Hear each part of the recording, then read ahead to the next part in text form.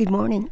This is Barb Lamson, Minnesota River Valley Master Gardener, and with me this morning is my fellow Master Gardener, Karen Wright. Hey, Karen, it is so easy to forget from one season to the next.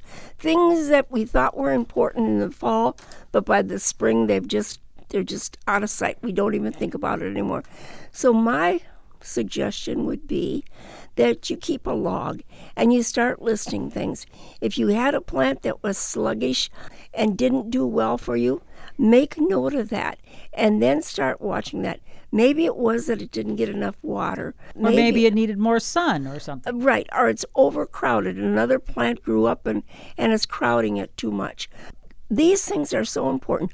Also, if you had plants that were leaning and tipping and you had to stake them, make a note of that so that when this happens, you'll have stakes. You'll have some way to secure that plant.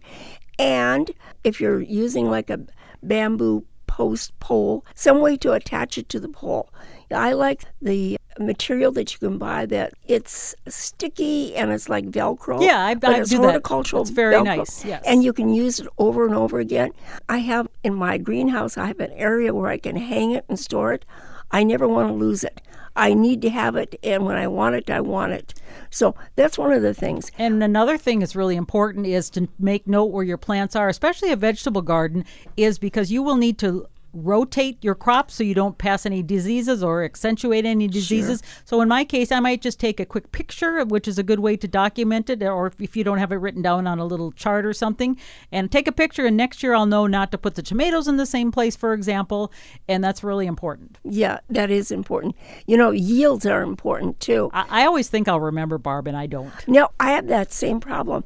And I draw it out, and then I make little charts so I can see what's what, and then I lose that. So now I've got my gospel in my spiral notebook, okay, and I'm keeping it beside my side, and I'm making notes. But phones are a great thing, too, now to document things. It's kind of a new modern way. Yeah, that's right. But I'm more of a pencil and paper kind of person, so I'll have to continue to do that. The other thing is, if there's something new you wanted to try, you saw it this fall or you saw it in somebody else's garden, be sure and write that down, too.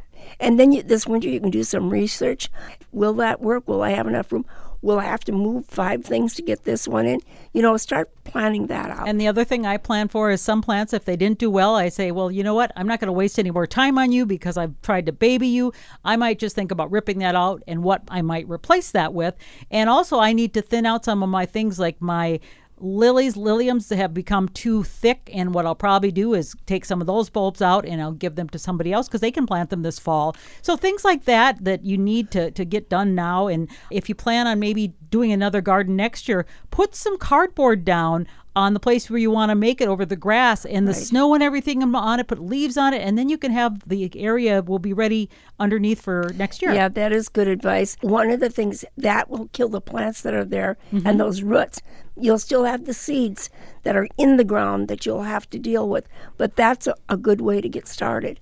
Also, with your vegetable garden particularly, if you had 6 tomato plants and you found you were giving tomatoes to everybody in the neighborhood, zucchini, and the food shelf, that's too much, make a note. And then be firm about it and say, nope, not again. 2 plants are enough. Right. However that works out. Or if you have raised potatoes and you thought, well, yes, I did get potatoes, but was it worth all that effort? And that's one thing I did because I tried the potatoes in the containers and things, and I thought, why am I wasting all this time and effort because I get so few potatoes when I can get them for so much inexpensively, basically. Sure. It's great to try these things. You can certainly appreciate them when you go to the farmer's market and when you buy fresh vegetables, look at the work that they put into them. So this little journal that you're going to have, you should keep it as long as you garden. And you know what? Now's the time to even, as you're thinking of what you might want to do next year, you'll probably start getting seed catalogs. Order early because if you want something specific, they sometimes run out. Yes, and you can go on the computer too. Oh, absolutely. That's what I do all the time. Such a great way. Yeah. You can get more information that way. Well, if you'd like more information about gardening, contact your extension service. This is Barb Lamson along with Karen Wright, wishing you happy gardening.